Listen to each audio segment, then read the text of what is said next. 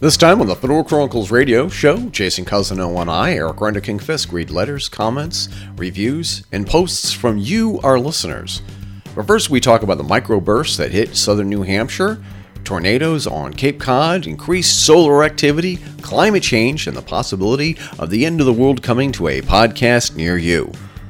It's the Fedora Chronicles radio show for August 3rd, 2019. Thanks for listening and enjoy the show. So Jay and I thought that we would do something different because we've done a couple of really heavy shows in a row about politics and conspiracy theories and whatnot. And what we wanted to do was kind of go through our mailbag. And is that okay to say? Can we say mailbag, or are we going to be targeted? Because mailbag it's not gender neutral. Are we going to get in trouble for saying that? Because it's spelled M. I mean, we could. It's whatever. Because it's spelled MAILBAG. But a lot of people have sent us wonderful letters and wonderful comments, and I thought, you know what? Because we should just take some time and just go through them and just say, hey, thank you for reaching out and telling us how what you think of the show. And I also want to just do a quick shout out to a new Facebook friend of mine, Jim Earl, who works on the Jimmy Dore Show. And I for some reason we're mutual friends on Facebook, and I just shot him off in a quick message saying we mention the Jimmy Dore Show as often as we can when it's relevant, because he's one of the podcasters that I listen to, and he's an inspiration to me because he's not afraid to say things that are a little controversial, and he's not one of those people who sticks with the party line. If anything, he actually goes after both parties, and he's adamant about not being partisan. He'll tell you if a Democrat or a Republican is being an a-hole, and I like that, and I admire that about Jimmy Dore, and I also admire that about Jim Earl. And I just want to do a shout out and thank them for their great work. And sorry if it sounds like we steal some of your material, because we get inspired. We're sampling. Yeah, exactly. Isn't that the word that they use in music now? We're sampling. So, but let's also be fair, because we also quote, rip off, unquote, Dennis Miller, Penn Jillette, Joe Rogan. I'll mention Joe Rogan once in a while. So at least we're not exactly biased when it comes to who we're willing to sample from. Right. Some people may even call it plagiarism. We don't. We don't. No, we would never do such a thing. Some other people would. So where do we want to get started here? By the way, I also want to just check in. Are you okay? How are you doing? Have you recovered? Have you recovered from that drinking binge a couple of weeks ago? Yeah, I'm perfectly fine. Okay. I found that maintaining the alcohol blood content is a great way of recovering. So exactly, I'm doing great. Yeah. Exactly. And by the way, how about you? How'd you that microburst that ripped through that area? Oh, we want to get with those pictures. Looked. So on the show page, and I've already started to build the show page for this week's show. This is for the Fedora Chronicles presents the Metaphysical Connections News of the Week with Jason Cousineau for August 3rd, 2019. And I've already started to I've put all the best pictures that I have from the microburst on this page. So it might take a while to load. What had happened, and I'm not a meteorologist, I'm not a weatherman, I'm not Willard Scott, nor do I play one on TV.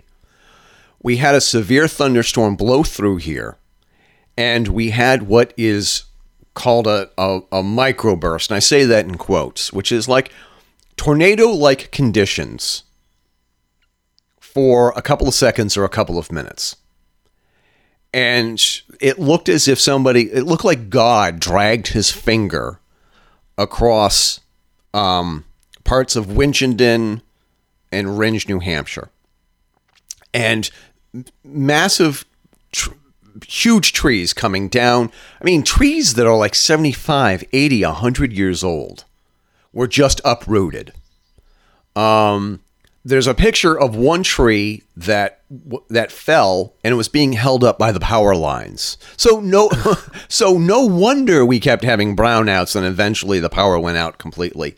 And it reminds me of 11 years ago when we had that massive ice storm that people are still talking about, the ice storm of December 2008. Mm-hmm. And you have no idea how much your life revolves around electricity and internet access. Everything runs off of electricity now, it seems. Okay. I need to correct you on one small point there. Okay. I fully realize how much of my life revolves around electricity and internet access. I'm a cloud engineer. It's what I do. So, yeah. I have a grasp on that, but I mean, I understand you were using the quote unquote royal you, right? Being you, the general public, you the generic non-specific, as it were. Exactly. And the power went out. It's hot and it's muggy. It's like high 80s, low 90s, and you have like. I don't want to say you have no idea again. Houses, but it's shocking. Houses are not built to exist in this modern age without HVAC, heating and air conditioning. They're just not. Because the thing is that whatever the weather condition is out there, the weather condition will be in here without the electricity, heat, or the air conditioning. It's really hard to keep a house cool without the air conditioning running. And we were miserable. And the AC was out for only like maybe an hour or two before we started getting a little antsy. Yeah. There's nothing, and we had to go around and we had to light all, candles, and I have this oil lamp that I like to light once in a while. And by the way, those oil lamps, the way that they smell and the little bit of smoke that they produce really does a really great job keeping the mosquitoes away and other bugs. But we were walking, me and some of my neighbors and I, we were walking around the neighborhood looking at some of the damage. And one of the pictures where the picture of me, sort of gesturing towards the tree, that fell. You're presenting the down tree, yeah. We couldn't walk any further than that because you could hear crackling. And I don't know if the electricity finally was cut, but you didn't dare get in closer than where I was standing in that picture because, fear of getting electrocuted. And then just about 200, 300 feet beyond that, right after the turn, that I don't know if you can see in this picture, there are these trees that are on the side of the road that just came down and were uprooted. And we kept saying, this is a microburst. This is a microburst. Meanwhile, a week ago, tornadoes touched down in Cape Cod. Really? Yeah. I hadn't heard that.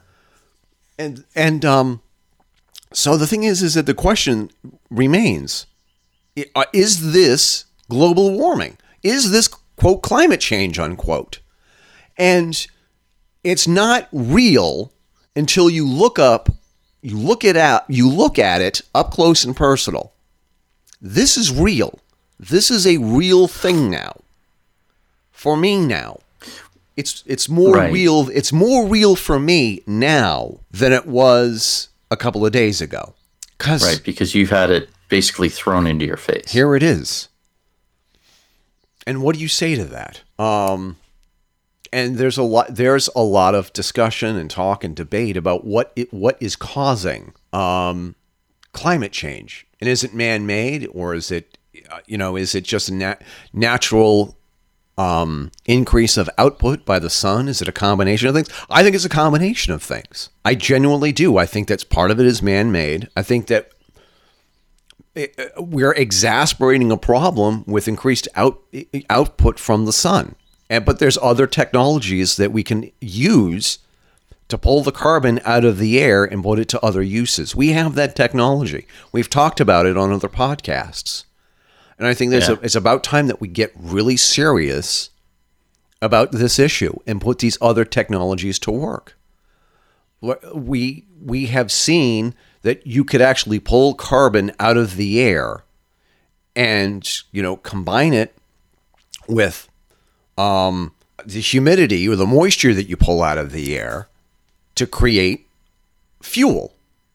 Why aren't we doing that? Well, I don't want to get onto a wild conspiracy theory about how the oil companies are keeping that technology suppressed. But that's an honest, genuine question. There are technologies that we could use that can reduce our reliance on fossil fuels. Why aren't we using them?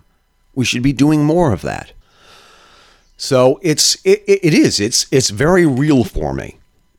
Yeah. And for me, it became real in June of 2011 when a tornado ripped through western Massachusetts about 2 or 3 miles from my house. Yeah. And just tore through the area where my uncle lived. And we had a few of the local teenagers over at the house because we did role-playing games. And when the tornado ripped through, we just grabbed shovels, rakes, chainsaws, implements of destruction out of my shed and drove into the area. And we were clearing out these downed trees that were behind my uncle's house on the road that ran in back of him. Mm-hmm. And a cop pulled up to us and asked how we were, if we were okay. And we said, yeah. He's like, what have you heard? And we're like, we haven't really heard anything. We saw the tornado rip through and figured people needed help. And we asked him what he heard. And he's like, we lost the police station. Yeah. I'm like, what do you mean you lost the police station? He said, it's not there anymore. The tornado had picked up the police headquarters of the town and threw it across the street where it was on top of like a diner or something. I don't remember what the business was. And you really get confronted with the sheer power of nature in those moments. I mean, you were looking at downed trees. It looked like freaking nuclear blast. It looked like... Yeah. Remember the Tunguska incident? I sure do. Yeah, it looked kind of like that, where trees were just freaking flattened and gone. It looked like the hand of God had reached down and just smudged all of the green. They had satellite imagery. It looked like the finger of God had come down and just smudged all the green off in a mile-wide, 5-mile-long stretch of western Massachusetts, a sea of green with this one line of yellow and brown. Because of the area, that particular area had been practically scrubbed clean of vegetation from the force of the tornado. Yeah. Tornadoes are no joke. Tornadoes are scary as fuck. All the power of a hurricane in something that is a mile or less in diameter. It's terrifying. It absolutely is. I mean, when you're talking about winds so strong, they can send a plastic straw through an oak tree. Yeah. It's not something to mess with. No. Now, is that an example of global warming or the climate change? I don't know, because tornadoes have been around for quite some time. And it's not the first time that New England was hit by a sizable tornado. It just doesn't happen as often there. But the conditions can be met. You know, there's a hurricane. Well, now they call them hurricanes. They used to call them something else. Right. There's a hurricane that's supposed to be hitting California in the next week or so. Yeah, I thought that it was if it's in the Atlantic Ocean, they call it a hurricane, but if it's in the Pacific Ocean, they call it a typhoon. I'm not sure. Yeah, they stopped doing that. They changed that. They no longer do that. They changed that, I want to say 6 years ago. It wasn't that long ago. Yeah. They just call them both hurricanes now.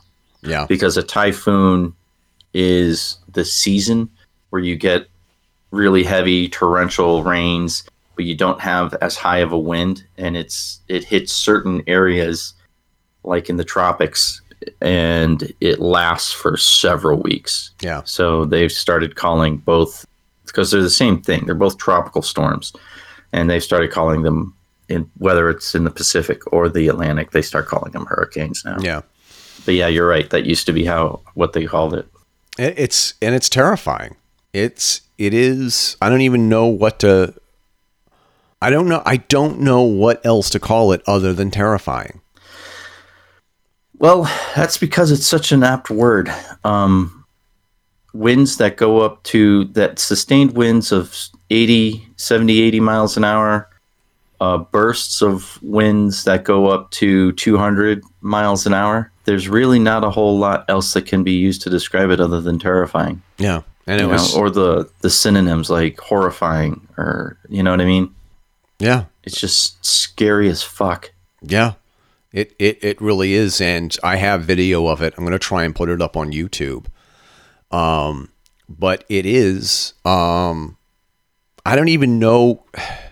It's one of those things where it's like, when it's happening, as it's happening, there is this otherworldly sort of like, you're in a nightmare kind of state. You're in, like, we were in like shock as it was happening, seeing trees, like we have these birch trees that are leaning in one direction ordinarily.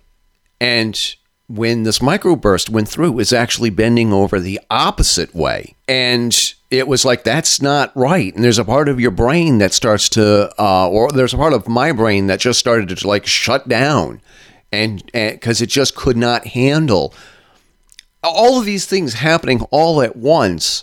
And they're contrary to what you're used to, what should be happening. Like rain should not be falling. Rain should not be following south to north. It should be from up to down. You know what I'm saying? Yeah. Rain should not. Yeah, absolutely. Rain should be going top to bottom, not right to left.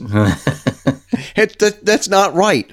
Trees should not be, being blown sideways in the opposite direction in which they're growing. Trees that have always been here since we've lived here should not just up and disappear. And it's like, and what's that loud noise? What's that loud crash? Is that lightning, or is that tree branches and trees being uprooted? You know what I mean? Yeah. It's like it's. I mean, it's hard. I remember seeing storms, both when I was in the Coast Guard and growing up. We had some pretty heavy storms. There was a hurricane that ripped through. I forget what year it was. I want to say it was the early 80s, because we were living in the house my parents live in now, and I was still very young. Yeah. And I just remember seeing branches falling, being ripped off of trees, and just tumbling past the house like they were twigs. And these are branches that are maybe 2 feet thick that just got ripped off the trees. And we were on the outskirts, by the way, of that particular hurricane. We did not get hit by the brunt of the storm. One thing I will say, having been caught in a hurricane out at sea, is you hear stories about going through the eye of a hurricane and how eerie it is, but it's nothing to the reality when you actually do go through it. There's so much sound and motion and just the rain and the wind, and it's dark, and as you're going through the hurricane, and then when you reach the eye, it's like someone flipped a switch, and all of a sudden there's no wind, there's no rain, there's not even clouds. It's just sunlight. Yeah. It's just another beautiful day, and you have this wall going around you that is just pure chaos. And of course it's the sea, so the further you get into the eye of the storm, the calmer the seas get. Yeah. So when it first happens, it throws you off a little bit, because the seas are rougher than they should be for what you're seeing. And then as you go in, it gets smoother. And then as you get closer to the other side of the eye, which lasts entirely too short, it picks up again, and then you're hit full force with one of the most violent parts of the storm again as you leave the eye. Yeah, it's scary as hell. I mean, there's been quite a few times. So our boat was 378 feet long. I mean, that's a big fucking boat, right? And when you're sitting on it and you're out at sea, you think I'm just a toothpick. It's a glorified toothpick. And then when you're in a storm like a hurricane, I mean, genuinely scared that it's almost pure blind luck that you don't get hit by a big enough wave or a strong enough wind that you get thrown overboard. And what makes it somewhat safer out at sea is there's no trees. There's nothing for the wind to pick up and throw at you except water. Yeah. Water can do a lot of damage though, but normally anyway, it has to be in fairly sizable bulk, but it's still scary as hell because the winds are whipping up the seas. You're in these giant troughs with these huge waves, and a storm out at sea is not fun. And our hurricane is just a superstorm. Yeah. So it's very humbling. Yeah. So, and we just, we also, if checking out the local newspapers, they say that, there's a list of landmarks that were either damaged or destroyed in the region that are going to be rebuilt or, they're going to be repaired or whatever like that, after this recent storm. And it's sort of like everything else that was really important Tuesday or Monday. Everything like the most important things that you were thinking about or concerned about are suddenly the day after. It's not a big deal anymore. It really isn't. It's like it's not. And then one of the things that I had thought about was because we have this maple tree right outside our house, and the thing is that what if that fell on our house and somebody in your front yard? No, in our backyard. It's not. Yeah, it's like it's kitty corner to the house. And the thing is that what if that fell and killed one of us or killed me? Yeah. You think about things like whatever, that. Yeah. Because somebody lost their Subaru because of a falling tree. And it was just like and I can't help but laugh because Subaru is a funny word. I don't know why. I just think when I hear the word Subaru, I just want to laugh a little. It's a funny word. I don't know. I'm sorry. I'm sorry to all those Subaru drivers. When I say a tree fell on somebody's Subaru and I start to laugh, it's nothing. I'm sorry. I don't mean anything by it. I'm not laughing at your car or I'm not laughing at you. I'm just laughing at the word Subaru. I don't know why. And also somebody was driving through the storm, and while they were driving on the road trying to get home, a branch fell on them, on the back of their car. And I cannot help but wonder if they were going a little faster or a little slower, like what could have happened. And it honestly makes you stop and think and appreciate everything that you have. Case in point, our listeners and our members on our Facebook page. And people that I've known for years, and I've never had a moment to say thank you for your friendship and your following us on social media. Yeah. So that's the basis, I guess, of why I wanted to do this show. Yeah, when I worked at a really large tech company, or what used to be a really large tech company in southeastern Massachusetts. There was a couple that worked there that got married. They worked in different departments. Yeah. And we heard that they had died in a car accident. And we were like, oh, that's horrible, because they had just got married. They were literally 2 days back from their honeymoon, getting ready to go to work the next day.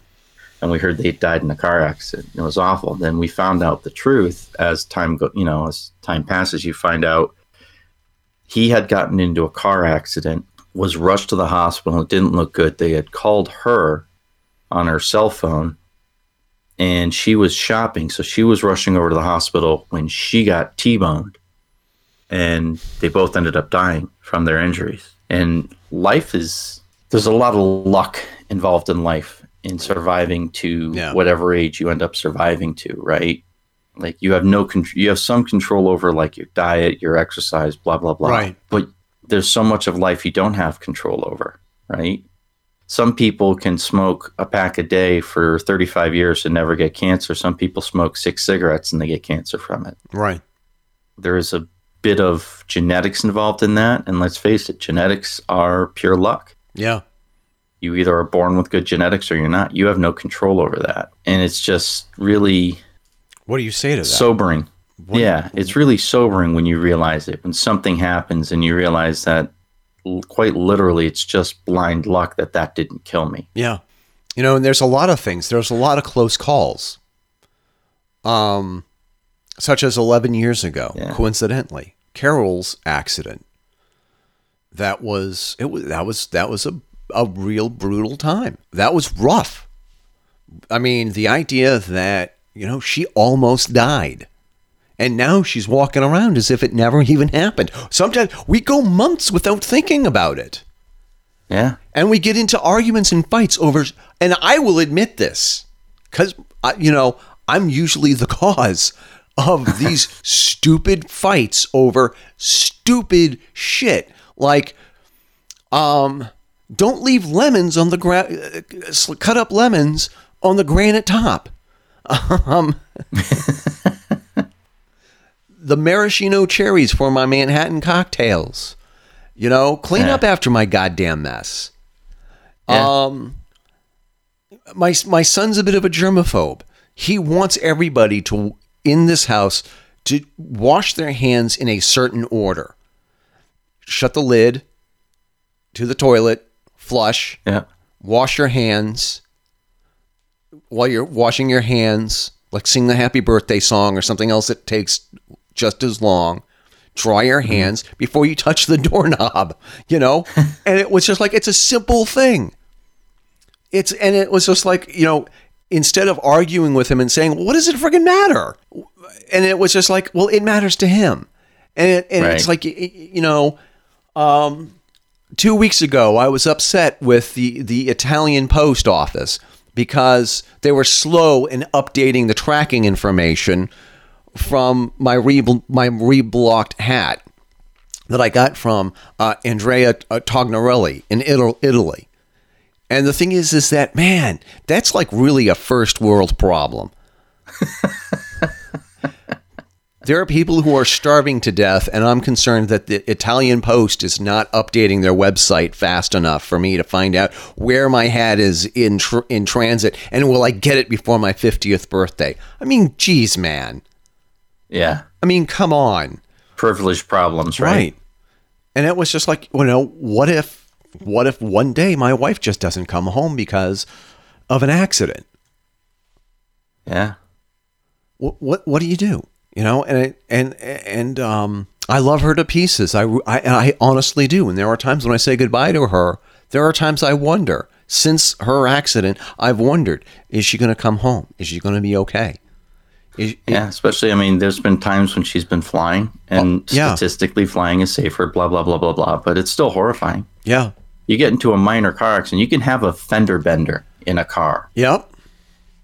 But if you don't have a fender bender when you're in the sky. No. You better hope if you're not. flying. There's no such thing as, oh, my bad, I'm sorry. Here's $10 for the touch-up paint. You don't have that kind of stuff doesn't happen. Right. So, and it's, yeah.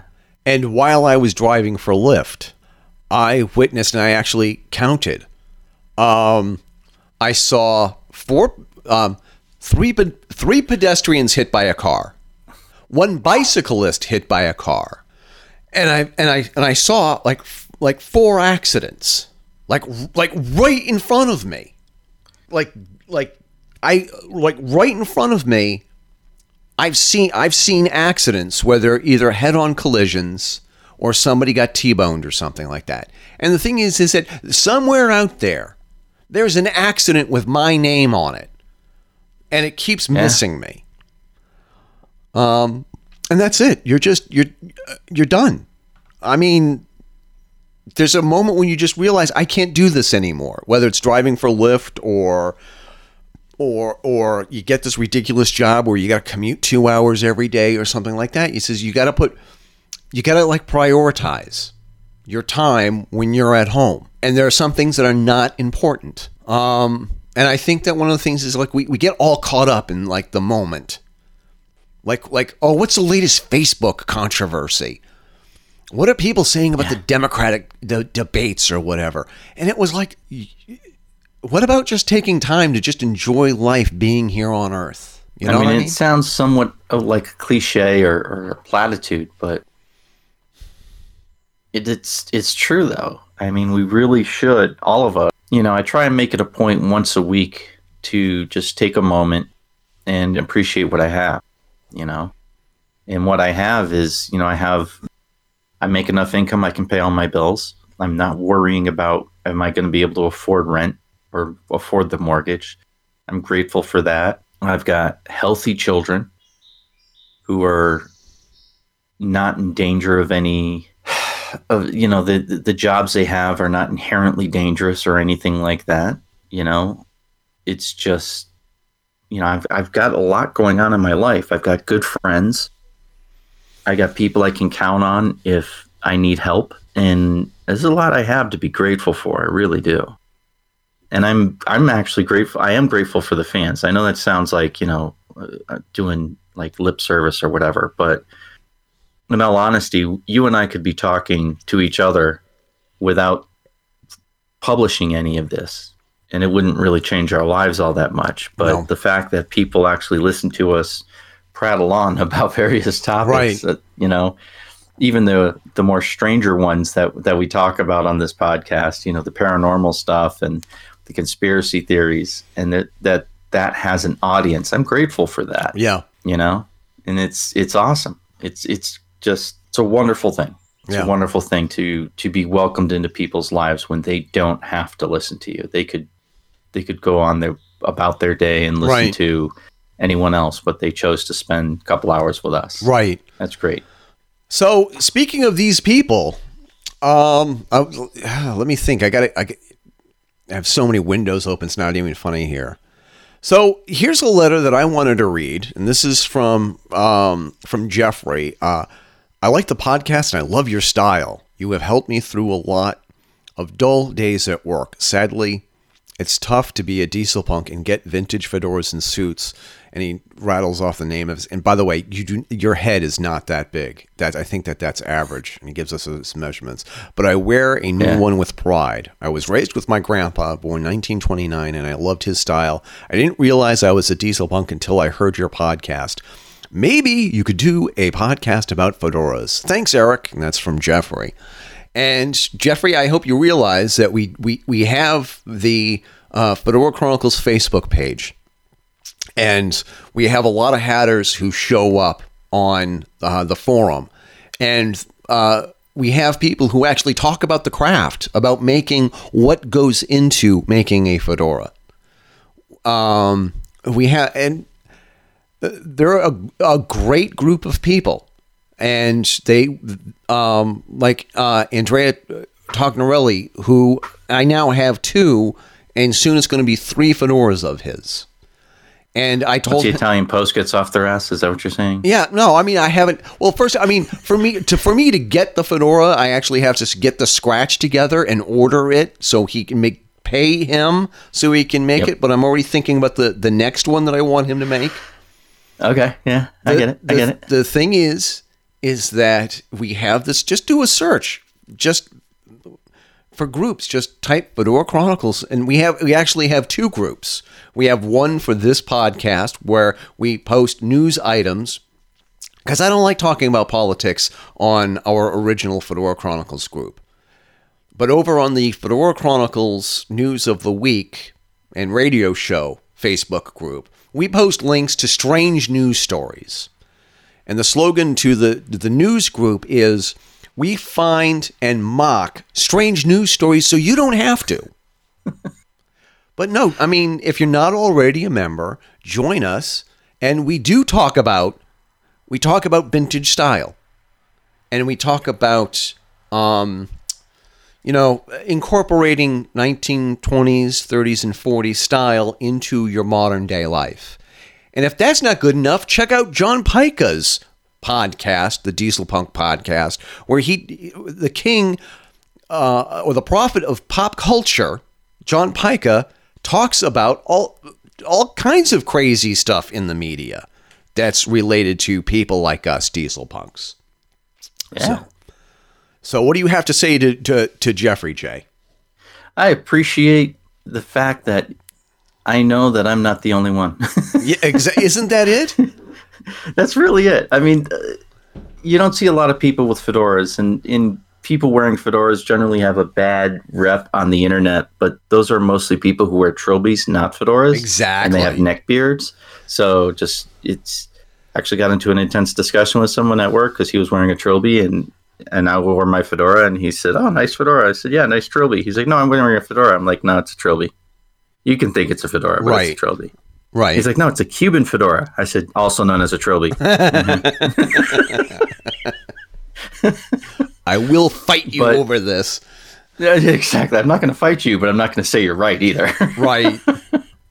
So, yeah, no, it's the thing is one of the things that Eric has been doing for decades is, did I just say decades? Decades. For a long time. We'll leave it at a long time. Is encouraging people to find their own style and embrace it. It doesn't matter what you like to wear. Right. As long as you're not breaking any local ordinance laws, wear it and wear it with pride. Be you. And it doesn't matter if you think you got a melon head and you're huge. It doesn't. There are hatters out there who make a hat for you, and people do make clothes for you. And, embrace it, dude. Embrace it. We appreciate it. One of the things that we also need to do is we need to update our vendors page. And the thing is that the vendors page has gotten so long and so big, I'm actually thinking about breaking it off into 3 separate pages, standalone pages by themselves. But no, I mean, and here's the thing. Jeffrey also told me stories about his grandfather that I hope that he can share on the Fedora Chronicles Facebook group. Yeah, absolutely. Because, I mean, he sounds like an amazing character. So, yeah. So, Jeffrey, I hope we get to see you more on the Fedora Chronicles Facebook group. Let's see here. This is from Bradley Johnson. I'm new to the group, and I thought I would introduce myself. My name is Brad, and I'm a hat addict. Welcome, Brad. Welcome. Among other things, while my main lid tends to be fedoras, I also like top hats and bowlers. Does this group take offense to sharing other types of headwear? If so, I will keep my posts focused on fedoras, high crowned, wide brims, stingy brims, teardrops, diamonds, etc. Anyhow, all right. So let me interject in here. We take offense to you thinking we take offense. Dude, you want to talk about your bowlers? You want to talk about your top hats? Yeah. Bring it on, baby. We ain't afraid. We ain't ashamed. We have no pride. If you've been listening to this podcast, you should know this. We have pride in weird stuff, but we don't have exactly. We don't have pride the way other people have pride. Back to his letter. Anyhow, here is a recent high crown from an Italian company called Mauve, Move. Picked one up through Rome last year. I have adorned it with stingray barb my son gave to me. Cheers, Bradley Johnson. Here's the thing is, and this is it's like angels talking to us and whispering in our ears. You really need to talk about this topic, because I sat down and I'm 5 paragraphs into an article that I started writing about this very topic. There are something like, I am anti stupid bad hat, but I'm more anti rude condescending behavior. There are some things that you look great in. there's a website out there, and I'm not going to give them I'm not going to tell anybody who they are. I'm not going to send any traffic their direction. I don't even know if they have. I think they had a Facebook group, and I left it because some of the bad behavior from their original forum followed them to their Facebook group. And one of the reasons why I stopped posting there, and it's various reasons, but it's the snobbery. It's the elitist behavior. And it's like the entire notion is that it's an exclusive club. You're able to hang out at the bar and at the lobby, but you're not allowed to go beyond the swinging doors into the main club. And they look down on people who don't conform to their standards. And I don't want to be that person. Well, that's anathema to everything that you've been espousing since I've known you. Conformity is not. It's easy to conform. It's not easy to go against the grain. Yeah. There's a couple of men's magazines, and they have a style section. And they have this one page that tells you what's in and what's out. And there are these knuckleheads, they're readers, who strictly adhere to this. Like, Eric, didn't you read in Maxim magazine that safari shirts are out? But they were in last week, weren't they? But they're out now. Eric, you shouldn't be wearing them. Who are these people, especially men our age? And when I say men our age, I'm talking about the 40 to 60 demographic, who have this disposable income and have all this time on their hands to look at what's in and what's out, and they'll take things out of their closet. And they might put them in boxes somewhere and save those things for when they're back in style again. Or they'll throw them out and have to buy new when they're back in style again. And it was just like, do you not realize that you're being jerked around, guys and gals, especially? I mean, women, and I don't mean to sound sexist. But women adhere to this more. There was a redheaded woman in my life who I also won't mention because I don't want any more death threats, who used to strictly adhere to this. That's out. You can't wear that. How dare you wear white after Labor Day? What's wrong with you? Yeah. It's almost as if it's like it's a group collective mental disease, as it were.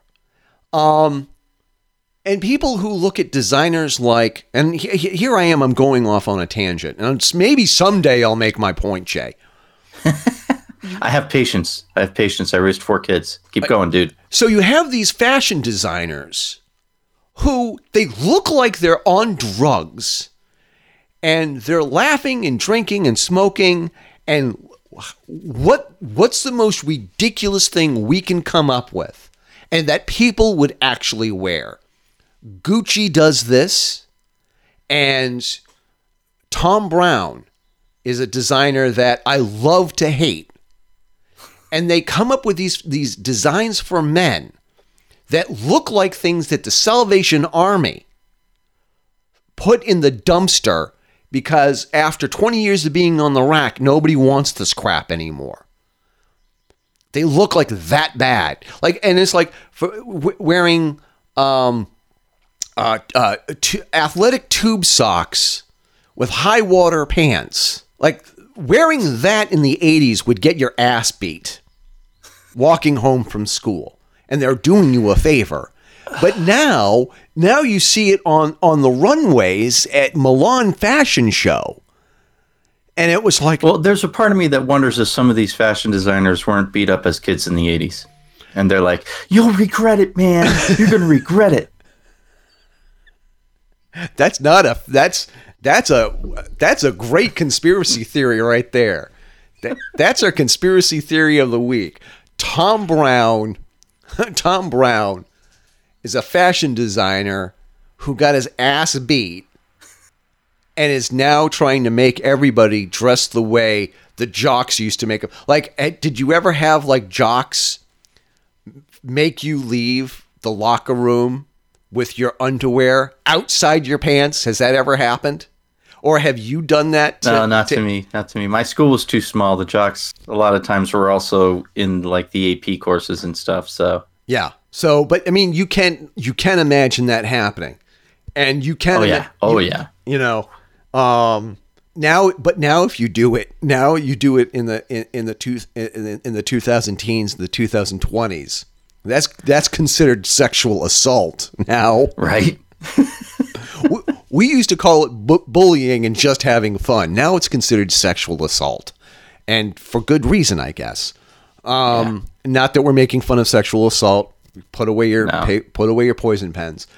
Modern fashion sucks, and there are a lot of memes that you have pictures of Cary Grant wearing an excellent suit, an excellent overcoat, and a fedora. And next to that is a picture of kids dressing like killer clowns in a post-apocalyptic movie. And the caption underneath is, "Men, what happened?" I'll tell you what happened. Drugs. Drugs happened. You can tell how much drugs your fashion designer has done while designing clothes just by looking at them. Well, one of the things that I like, my daughter told me I needed to watch Queer Eye. Yeah. So I started watching it, and I guess there are 5 seasons in. I've watched the first 4 seasons. Yeah.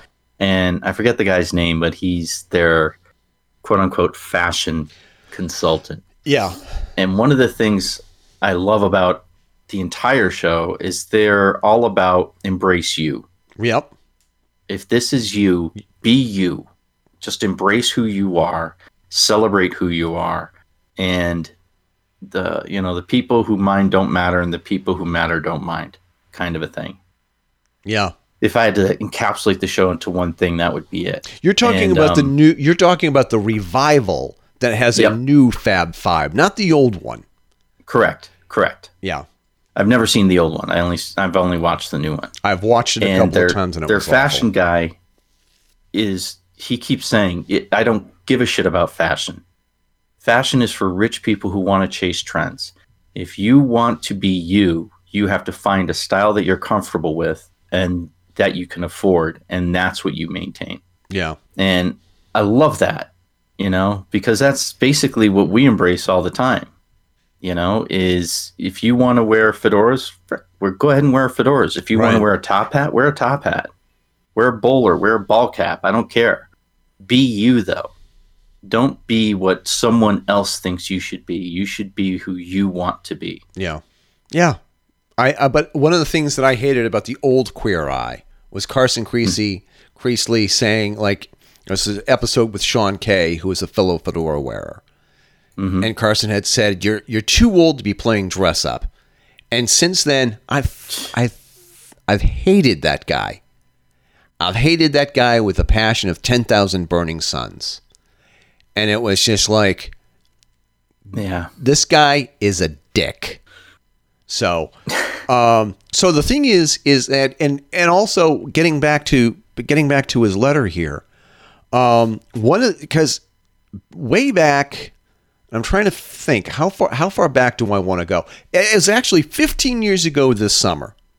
And I was working on the website, The Indie Experience, and Aaron Gant was getting ready to sort of move on with the rest of his life. And he wanted to do something else. And this is back in 2000. I think it was back in 2004. Yeah, it was literally the summer of 2004. And I'm walking with my now oldest son. It was months before our youngest son was born.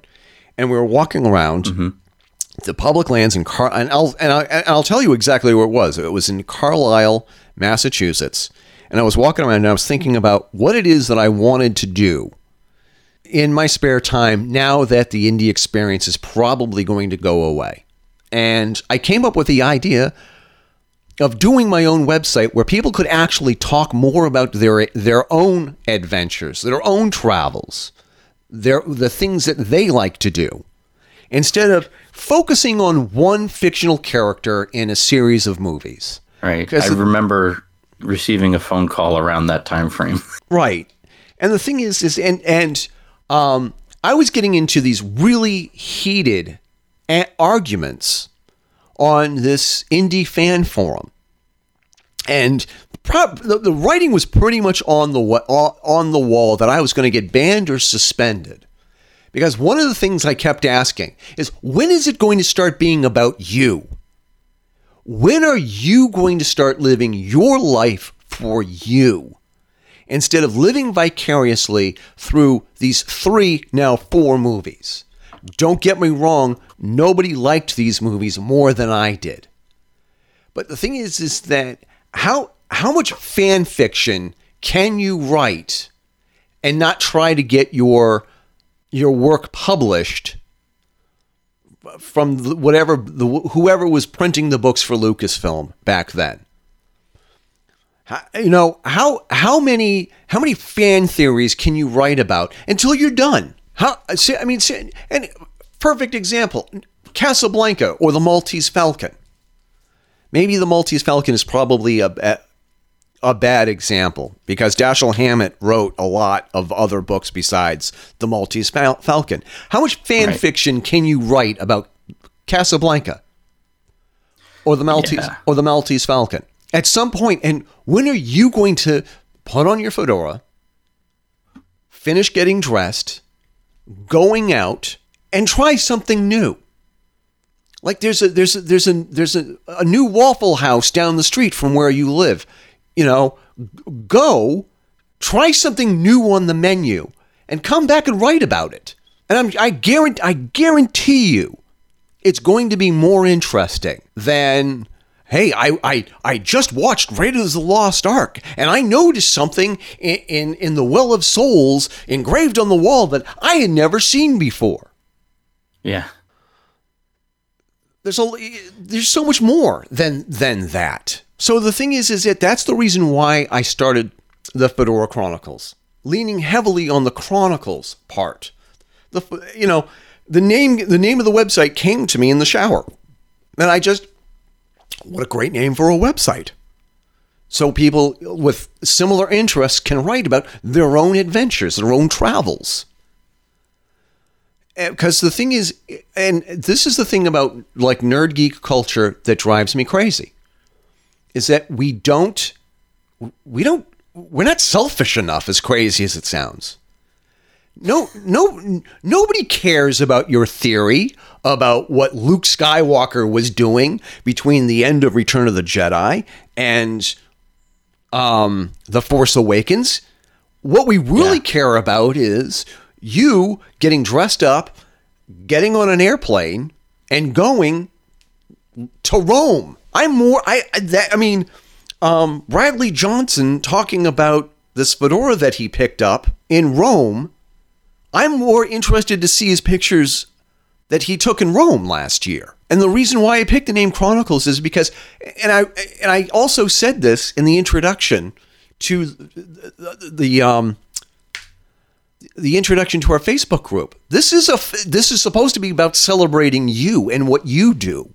This is not an Indiana Jones fan group. Right. I'll quit my own group if it ever becomes that. But the thing is that by all means, Bradley, we'd love to see your hat collection. But we also want to see you wearing your hats during your trips, during your travels. Yeah. And honestly, lest we send the wrong impression, when we say travels, we don't mean, when you're going to some exotic location. Take a picture of yourself when you're at you're at the grocery store. You're getting ready to leave for the day to go to work or whatever, because we want to celebrate you as an individual. And that's for everyone on the group. We want to celebrate people who, like us, every day is an adventure. Right. It doesn't matter what you're doing. Every fucking day is an adventure.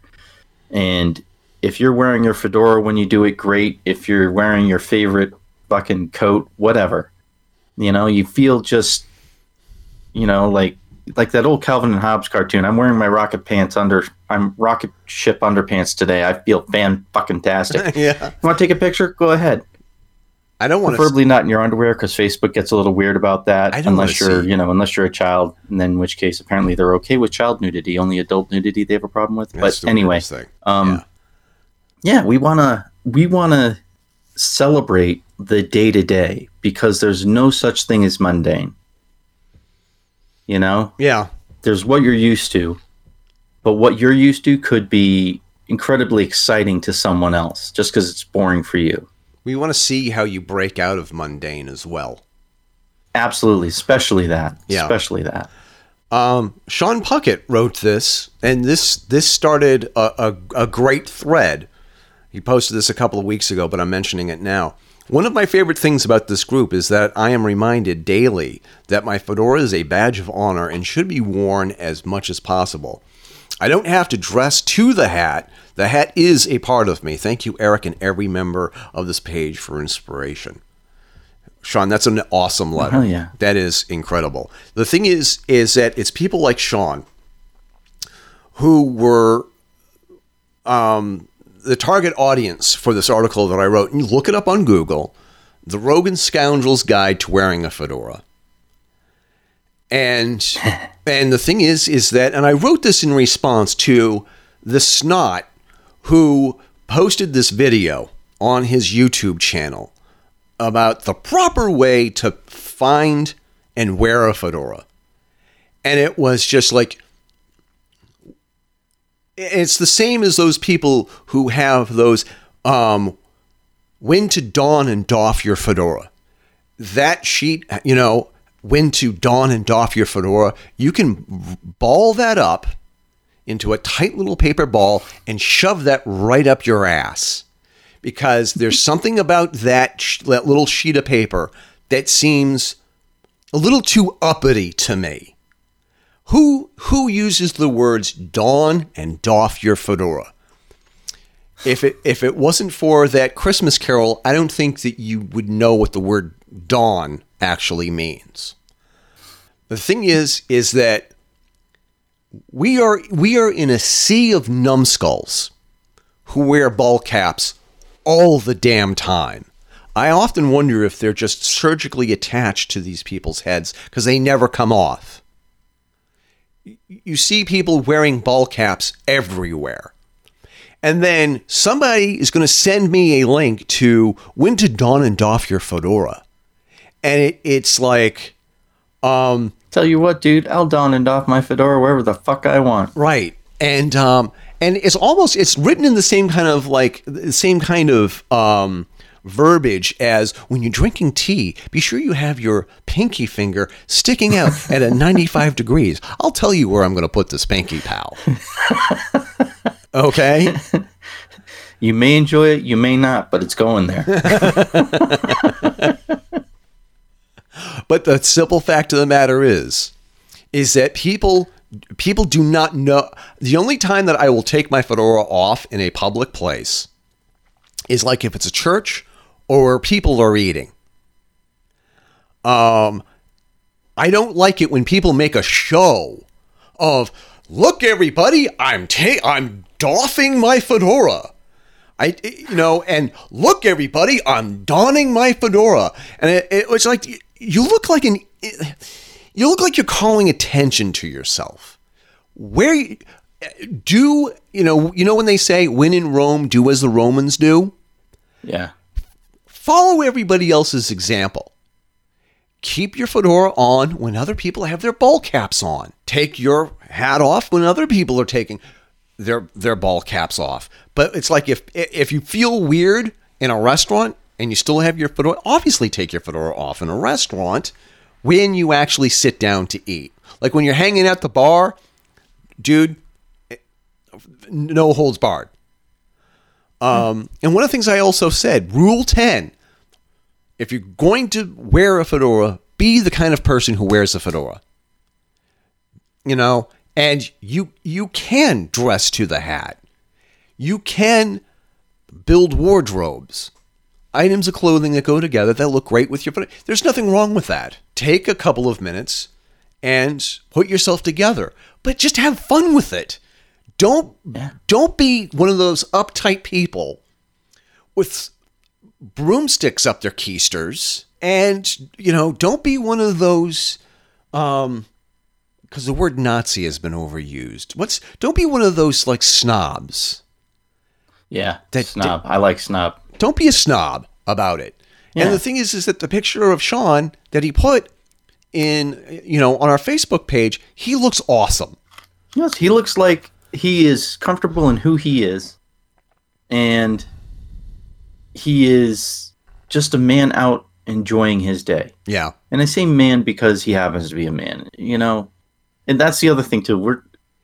We don't discourage women from wearing fedoras. Hell no. Or anything else. In fact, if I may say, yeah, it's kind of fucking sexy. Just saying. But, we want you to be comfortable with who you are and know that we're not going to judge you. No. We are all about celebrating the unique individuals that make up our society. Because too often we find ourselves being pigeonholed into this group or that group, whether it's politically, socially, whatever. Fuck that. You may be a member of said group. You may not. We don't give a shit. What we care about is you, the individual. But what's really killing a lot of the groups that have been around for ages is the snobbery. Yeah. And I have no idea what else to say about that. It's the snobbery that is really sort of killing these groups that have existed for ages. I don't know what else to say about that. Other than honestly, I want to just thank Jeffrey and Bradley and Sean. Thanks for writing to us, dude. Exactly. And by the way, seriously. And by the way, we're not even done. Ahead. We're not even done. Oh, dude, really? Really? We got. But wait, there's more. You only sent me those 3. You holding out? What the fuck? No, I sent you. How am I supposed to react to these things if you don't send them to me ahead of time? Jack Crud. There will be more swearing. Right. Just so we're clear, there will be more swearing. Jack Crud asks this question. Jack Crud is he used to be a hatter, I think, over at Herbert Johnson, and he's an incredible reservoir of information about hatters. And here's the thing: is that as of now, before I edit out all the excessive long periods of silence and lags and stuff like that, or a little more than an hour into the podcast. So, but I don't know if we have enough time to adequately answer Jack's question. Jack Crud asks, would you rather buy a vintage hat for, say, $300 or a brand new bespoke hat from a contemporary hatter? I have my answer. Jay, you go ahead first. That's a hard one, because there's something about buying something vintage that has been around for years and years and years. There's a story inherent to that article, whether it's a hat, a shirt, a book, a knickknack that goes on a shelf. There's stories that are tied to that, whether you know those stories or not. There's something to owning that, to having that as part of your life that adds a richness and a history to it. That being said, a hat that's made specifically for you, especially one that if you can afford it, you can get one that's made to your specifications. Yeah. They seem to always fit better. Yeah. Maybe it's just me. Maybe I got a weird shaped head. I've heard worse, so it's possible I've got a weird shaped head. And I do have a small size head. Mm-hmm. I don't wear a really large hat or anything. So for me, if I'm buying a hat, I generally have to go bespoke, and I have to fork out a little extra for it because it won't fit my head right. Vintage hats for me, you generally don't fit. Right. Generally, they just don't fit right. They won't stay on my head. So for me, I'm generally going to buy a bespoke hat because I can actually wear it. If I could find a vintage hat that fit my head right and wouldn't fall off when, I turn my head too fast, that would be a hard thing to pass up, because that's just, there's that story and that history behind it. And there's, it could be something benign, Joe Schmuckatelli wore this when he drove across the United States, and then it blew off his head in a windstorm out here, and someone picked it up and set it in their closet thinking, oh, I'll return it to Joe next time I see him. But, it was the 1800s, and, you don't really run into people all that often. Right. So whatever, it may not be a dynamic story. It may not be a story worthy of a movie, but there is still a history behind it. There is still that individual's story, or those individuals who owned that hat before you, and you're adding to that. So how about you? What do you think? Well, here's my whole issue with all of that is, I'm of two thoughts on this. First and foremost, there's a finite pool of vintage fedoras out there. It's finite. There's an actual, you could put a number on it. And I'm going to say there's 90,000 vintage fedoras out there that are good enough that will pass for new in their shape. I'm using new in quotations. That they look like brand new right out of the box, and you could wear them literally right out of the box. And that number is shrinking. It used to be like 2 million 50 years ago. And people buy hats, and what do they do when they buy hats? Well, they wear them. And they go out and they wear them, and it's like, if it's your favorite hat, you'll wear it almost every day. And at some point, it's not, quote, new anymore. And it's not in great shape anymore. That's the nature of it. That's the nature of wearing hats. My adventure belt, I wore every day for almost 15 years.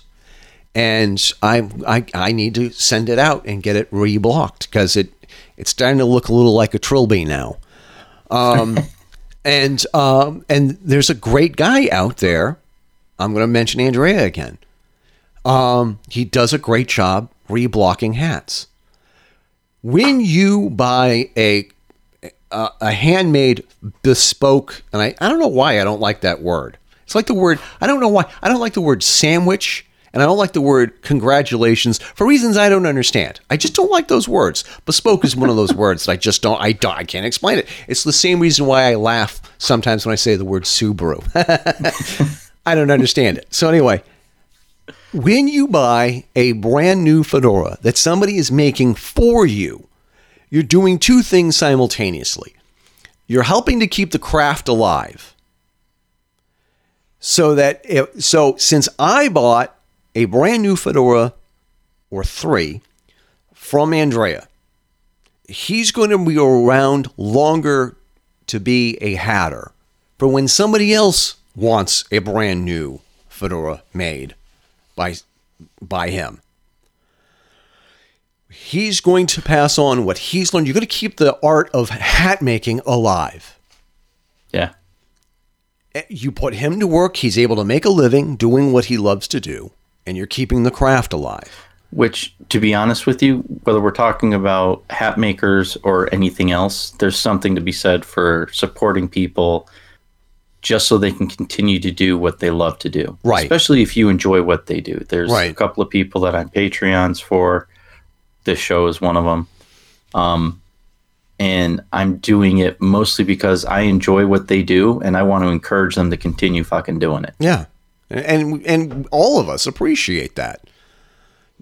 Keeping the craftsmen alive, keeping them going. Yeah. I think that is a wonderful thing, keeping craftsmen going. When you buy a used hat, the hatter who made that hat has already been paid. Now I understand you're paying the retailer, you're paying the guy who runs the antique clothing shop, and it's good to keep him in business as well too, because he's got to make a living. Yeah. And I like the people who are able to take older things, clean them up, refurbish them, repair them, mend them, and send them out, because they're also doing a lot to help keeping the craft alive.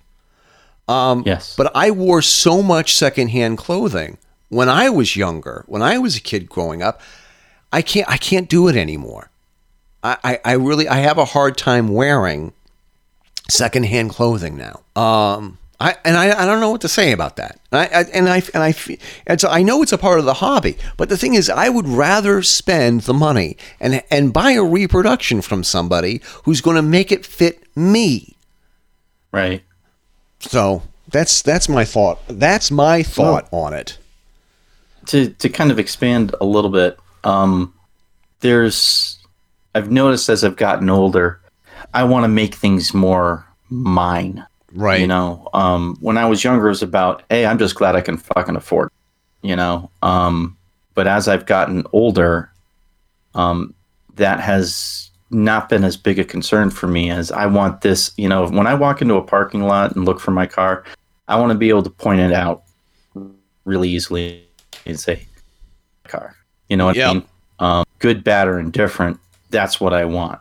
You know, and right now I've got a car, and you've seen it. I've put one sticker on it so far. I'm going to put other stickers on it just because it's a cheap way. And the way they make stickers nowadays, it's not like the old bumper stickers where you got to be out there with a freaking razor blade scratching up your paint to try and get the damn thing off. Yep. You know, so if and when I sell it, they're going to be able to take those stickers off without damaging the paint underneath them now. Exactly. So I don't feel guilty about putting these new, I guess they call them decals now. They don't call them stickers. Right. I don't know what that means.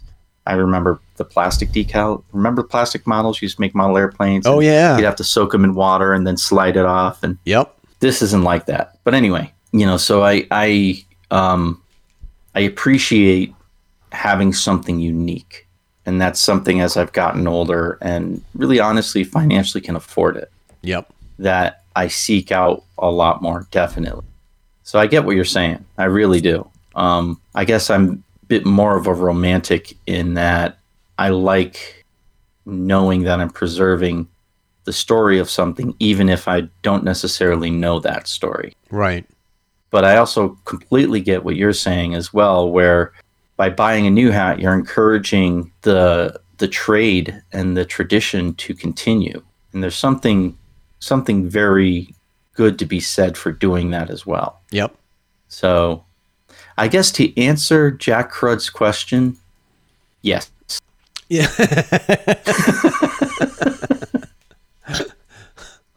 Okay, then.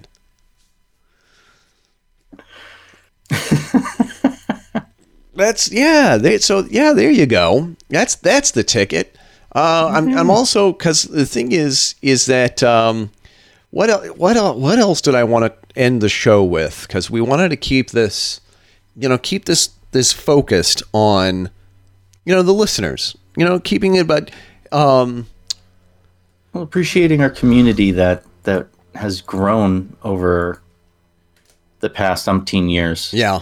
I mean, you and I have talked in private about, some of the members of the community in particular, and in some cases it's how we wish we could assist them through some difficulty they're going through. And, there's been times when you and I have said, if I could just freaking drive or fly over there and help the guy out, I would. But we honestly do care. There is, we're not just throwing out platitudes of, thanks for listening to my show, guys. I appreciate it. We genuinely do appreciate everyone who listens to the show. And the more you share with us, the happier we're going to be, because we like hearing about it. Exactly. There are so many things that we want to be able to share and discuss on this podcast. It's another thing there's two other things that I wanted to talk about. Another thing is, you also posted something here. And this is going to tie into the thing about the Rocketeer that you had posted. This is going to tie into, I wanted to talk a couple of minutes about John Pica. Okay. With his, wanting to create a shared universe. He's basically creating, I'm sorry if I'm stealing your thunder here. Yeah, you are. Go ahead. Steal my thunder. He's basically creating a shared universe. Now, a shared universe, literary speaking, in literary circles, is when you get more than one creator involved in developing a mythos of a world. The most famous shared world out there is probably H.P. Lovecraft. Yep. With his Cthulhu. Right. That was something he started, and then his friends, Robert E. Howard, the creator of Conan, and Solomon Kane, and a bunch of other characters, they helped flesh it out. They wrote stories in that setting and helped him flesh it out. And he apparently is looking to do the same thing. Yep. And I'm thinking that is freaking phenomenal. So you should write something. Love to help out with that. Oh, yeah, you should too, dude. No, I'm 6 pages into it already. Okay, I'm slacking. I get it. Okay. And it's based on a true story. Oh, that. See, that makes it even better. It is. And I'm also contributing some of my comments, my commentary. Like if you wanted to republish This Is Diesel Punk, definitely I'd like him to republish it. In his anthology follow-up to Tales from the Flip Side. Go get yourself a copy of Tales from the Flip Side, or reach out to John Pica, just the Diesel Punks group. It's Diesel Punks with an S. And he's plastered this all over the place. Reach out to John Pica, get a copy of his book, read his book, understand what his shared universe is and all about, and get into it. Come up with an idea about the quote Deco verse, and collaborate with him. And I'm in my story, and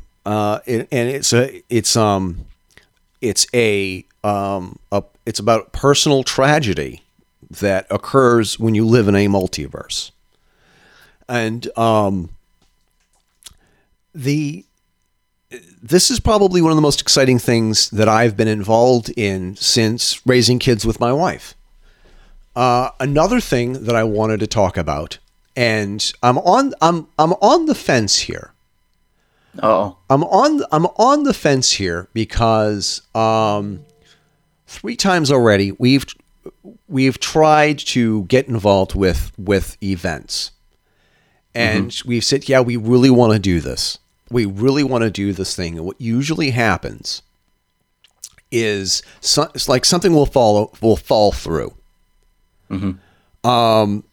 There have been 3 conventions that we've helped and we've supported.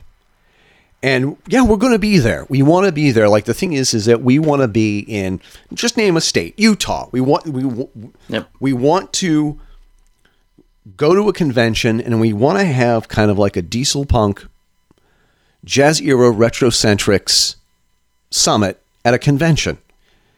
And people who run conventions have reached out to us and said, can you help us promote our convention? And I said, absolutely. We would love to do a panel at the convention as well. And I got this rude response saying, no, we just want the free publicity. And that's it. And I've gotten to the point now, whereas I will not mention a convention unless I'm thinking about going to it. And I need some kind of commitment from these people who say, yeah, we'd love to be able to have you as, I don't want to be an honored guest. I don't want to be a feature. I want to be a featured speaker, but I don't want, don't roll out the red carpet for me and have like an honor guard with your phasers and shit. I just want to contribute to the convention. And whether it's just covering it, doing interviews, we wanted to do a live recording of this podcast in front of a live studio audience and show people how the sausage is made, as Adam Carolla likes to say. And 3 times this has fallen through, because the first time it fell through is because I could not get a commitment from the people running this convention in Piscataway do we actually have the space? Do we have the room to set up? And one of the convention people said, yes, you know what? Just do the interviews in your hotel room. And are you high? Are you smoking crack? That's not you setting up a space for us. That's no. And the thing is that one of the reasons why that this convention had to change and become what it is now is because the people who used to run this convention, one of the guys who used to run this convention is an accused rapist. And he's been accused of sexual misconduct. So me doing an interview with somebody behind closed doors next to the bed where I was sleeping earlier, that's bad vibes. That sends the wrong vibe. It sends the wrong vibe. Bad vibes. Another convention that we were going to go to, and we were going to do, I was going to be a part of a panel about the paranormal and doing a podcast talking about Podcasting the Paranormal was going to be the name of it. And the convention folded. Okay, that's not my fault. The other time, and we've talked about this several times so far this year, they decided that they were not going to promote the convention and only 50 to 100 people showed up. What would be the point in me getting on an airplane, flying down there, getting the hotel room, getting the rental car, spending thousands of dollars to do this if only 50 people show up? Right. I mean, granted, after that, the only direction to go in is up. So there's this other group that's in Atlanta. And I bet you could make Atlanta. Yeah, Atlanta in February. And I like Atlanta in February. A lot of us, some of us, are thinking about doing a panel on diesel punk. And we are seriously thinking one of the things that we're going to start doing is doing fundraisers so that they can get you and me and hopefully Carol to this convention and literally do a panel, a Q&A. Well, if it's about diesel punk, Pika's got to come. Pika, yeah, I would almost guarantee you Pika's going to be there, unless something happens. Yeah. But the thing is that I want to reach out to these people. I want to promote this because it's an event that I believe in. Mm-hmm. And maybe this is a little behind the curtain. Fool me once, shame on you. Fool me twice, 3 times, 4 times, shame on me. I really want to get behind. I want to help these people out as much as we can. Advertise for them, but the bumpers for the podcast. So long as it doesn't, they don't flake out on us. Right. Because one of the things that, and this weekend, either today or tomorrow, I'm going to be releasing a podcast where I interviewed somebody who runs conventions. And one of the things that we talk about is, why are conventions dying? How come there aren't conventions the way that they used to be? Right. What's happened? Yeah, that would be a really interesting conversation. How did this happen? Well, I know part of it at least has to do with the San Diego Comic-Con. I know the convention here in Salt Lake, the Salt Lake Comic-Con was successfully sued by the San Diego Comic-Con, and they are prohibited from calling themselves a Comic-Con, which to me is ridiculous. Right. That's like Ford, who did not invent the automobile, suing Chevy and telling them they cannot call what they sell an automobile. Right. It's a bullshit thing. It's absolute total bullshit, because they're not even the biggest. They're the most commonly known because they're in La La Land. Right. Right? Well, they're in San Diego, but it's close enough to La La Land that La La Land goes to it, right? Because it's convenient for them. See, the main reason why that got as big as it did, if we're being completely honest. LA now has its own Comic-Con convention that they can't call a Comic-Con because San Diego is going to sue their asses. I'm pretty sure that has something to do with it. Well, but it'd be interesting to see if they run conventions is it more, like, because I'm in the American Legion, and the American Legion's having convention celebrating their 100th anniversary. Yeah. And it looks like they're desperate to get people to go because a lot of people just aren't going. So I'm wondering if it's, our convention's dying. That's one of the things that we talked about. And for me, to be perfectly honest with you, I think the answer is yes. I do. I honestly think that the answer is yes. Which is a shame. I mean, there's something about getting together with, a group of people who have a common interest, even if you don't know them. Right. At least that you share that interest, I think it's a case of too much of a good thing. People getting burnt out on it? There's a handful of reasons, and I don't know if I want to get into this too much here. I think I think for me, one of the biggest reasons why, with the exceptions of the Comic Cons, like the San Diego Comic Con, the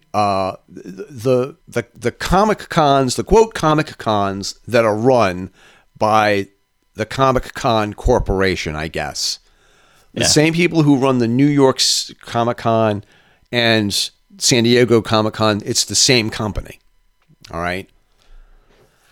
So, you go to these huge Comic Cons, and there are like 3,000 people in a giant room, almost a stadium, right? And the thing is that you're not going to get up close and personal with the stars of Battlestar Galactica. You're not going to get up close and personal and shake their hands unless you're willing to spend $150 and stand in line for a half an hour or an hour. Yeah. Conventions have gotten like too big, as it were. But then one of the greatest conventions I've ever been to was the first one I ever went to. And you ever notice you never forget your first? It was a DoubleTree in Cambridge, Massachusetts, or Boston, Massachusetts, run by the local science fiction society, and they had a couple of big, huge name guests, like the senior editor for Starlog magazine was there, and that's huge, especially back then. That's huge. And all right, hold on. Sure, we got to do a PSA for those younger members of our audience. Back before the internet, you found shit out by going to the news. What do they call it? The newsstand, right? And buying a magazine, and the magazine would have articles that you would read, and that's how you learned stuff before there was an internet. Okay, continue. I'm a little disturbed that you had to use your Mr. Rogers voice for that. So, but the thing is that I think his name was Terry Quinn, and I actually spoke. I actually spoke to him. I says he wrote this article, this editorial that was really helped me out through a very difficult period when a friend of mine passed away. And it's like being able to say to this guy, thank you so much for writing this article. And then it was awkward when I bumped into him a couple more times later on, because it was an intimate convention. You would go, they had panels, how to get your work published, how to become a graphic designer for Starlog magazine. They didn't act, I'm using hyperbole to make a point. How to become a graphic designer for science fiction publications, how to become an author, how to write commentary, model making, how to use fiberglass to create your own R2D2 replica, those kind of things. And it was just like, that was important stuff. And you're in a room with 500 people max. And you could break off into little groups and just have conversations. Right. And the first convention I went to, the rooms were small. So you had maybe 15, 20 people in the room. Yeah. And they also had like after convention parties that were amazing. And I miss that kind of sense of community. They don't have it anymore. Right. I don't it's think too commercialized. Yeah. And it's not a bad. It is what it is. Right. Good, bad, or indifferent. Yeah. It's up to the individual. But But it definitely is something that's changing. But I think it's over. I think that unless something happens, and here's the thing, I hope I'm wrong. There should be a convention. Yeah. I think that there should be conventions where you can go and hang out with fellow numbskulls who are also passionate about and just to be clear, we're not talking about just like Comic Cons, right? Because there's a convention in the Bay Area of San Francisco every year about video games. Yep. And pinball machines. And when I say video games, I don't mean like Xbox. I mean the classic stand-up arcade video games. Right. There are people out there who actually build them as a hobby. I used to work with one of them. He's a friend of mine. Also, there's conventions out there for people who like trains. Yep. They can talk to engineers of certain trains and stuff like that. There's a lot of conventions out there for whatever interest you're into. It's almost like Rule 34 only in real life. Right. And it's not porn. It's more socially acceptable than porn. Well, I don't know about socially acceptable because some people are weird. But anyway. Yep. There's something about knowing that you're not the only one who has that interest that builds an inherent sense of community. And I think if conventions do go away, you're going to kind of lose that, because then the only way you're going to find it is through the internet. And it's different when you're talking to someone face to face. Like you said, you're able to shake the man's hand who wrote an article that helped you through a particularly dark time in your life. Yeah. There's something very rewarding about that. I was able to thank that person. Yeah. It saddens me a little bit to think that might be going away. There's something exciting about it. We happen to be, we're lucky, I'm lucky in that I live in an area where there's a lot of literary people. Yeah. A lot of good writers, like Brandon Sanderson lives down the street from me. When I say down the street, I mean that in the country sense of down the street, not the literal sense of down the street. Right. I literally bumped into him at Barnes & Noble. He was signing books, and I was not paying attention to where I was going, and I walked into him. Yeah. What's his name? Richard Dean Anderson, another writer. We went to a writing convention because my daughter was getting into writing, and she was able to meet them and talk to them. And it was a small enough convention that she was able to talk to them more than just, hey, I'm going to get your autograph, and you have that 30-second conversation as long as it takes them to scribble their name. Right. She was actually able to sit in a room with her and 10 other people and have a conversation and say, well, what do you do about this if you're writing and you run across this? What do you do, and get actual real advice? How do I break into writing? And things like that are really, I think, invaluable. Yeah. To especially the younger generation who want to get into something. If you're able to talk to someone who's in the industry you want to get into, it's eye-opening. If you're paying attention and you're asking the right questions, you may be able to actually get into that industry, or at least learn that maybe you don't want to get into it. Maybe it's, the reality is not as exciting as you think it is. So I would be sad to see conventions go. Yeah. Yeah, no, but I think the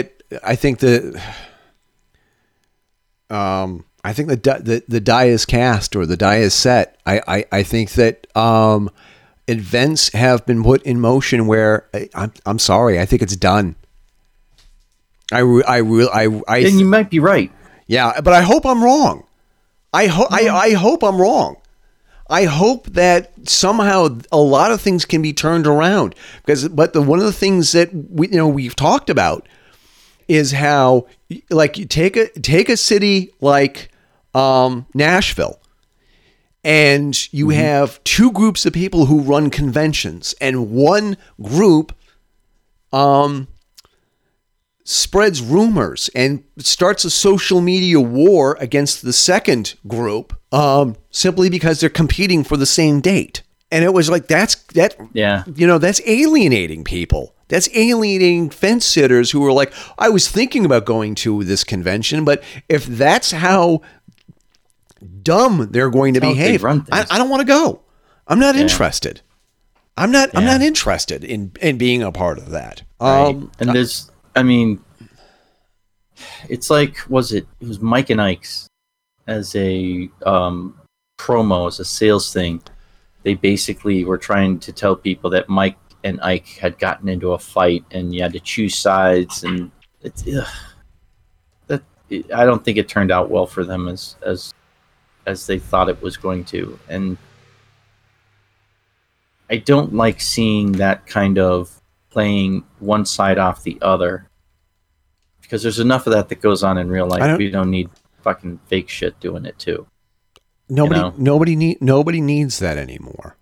Right. I mean, what, they think there wasn't enough of that on the nightly news or something? I mean, that we had to add more in life. It seemed like it was a failed idea to me from the beginning. Yeah. But whatever. Yeah. If that's the way of the future, if conventions are going away, again, I personally am saddened by it, because I have fond memories of going to conventions, of meeting people at conventions. Maybe not famous people, but people that were at least locally leaders in whatever that convention was about. And yeah, it's a shame in many ways, I think. Yeah. But what are you going to do? Move on. And maybe we need to start supporting these other events that are at least trying. Yeah. There's one in Atlanta that we're going to try and go to, and then sooner than that, there's one in December, in the beginning of December. And I've talked to these people about being a panelist about the future. Like I wrote a presentation on steampunk and why steampunk matters and the future of steampunk. And is there one? I say, tune in and find out. No, I'm just kidding. Tune in next week when we'll answer the question of, is there a future for steampunk? Sorry, I don't mean to stretch like that. But is there a future for diesel punk? And what's going to happen? What's going to happen when conventions become a thing in the past? I think that and there could come a time when people get burned out on the mega conventions, and people start going back to the smaller conventions again. But I think that we are going to promote the conventions that are not looking for free advertising from us. We are looking to promote the conventions where we will be participating, and do what we can. And if it's one of our listeners that's throwing on a convention, we would like to promote them.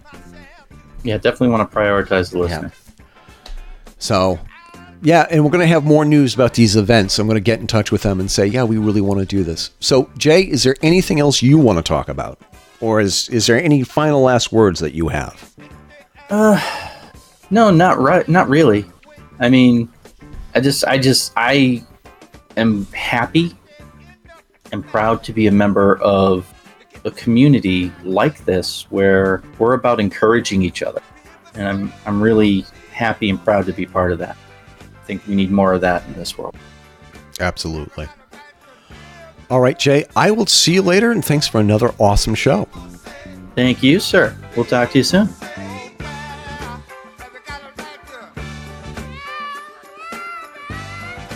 You've survived another podcast from the Fedora Chronicles Network. Find out more about us by visiting our homepage, thefedorachronicles.com. You can support the show by visiting our Zazzle page. Exactly 12.5% of every purchase goes to keeping this and other shows on the Fedora Chronicles Network on the air. That's Zazzle.com/Fedora Chronicles. Or you can become a Patreon. Click the link, and for a mere $1 a month, you will get early access to the podcast, updates on what we're working on, and so much more.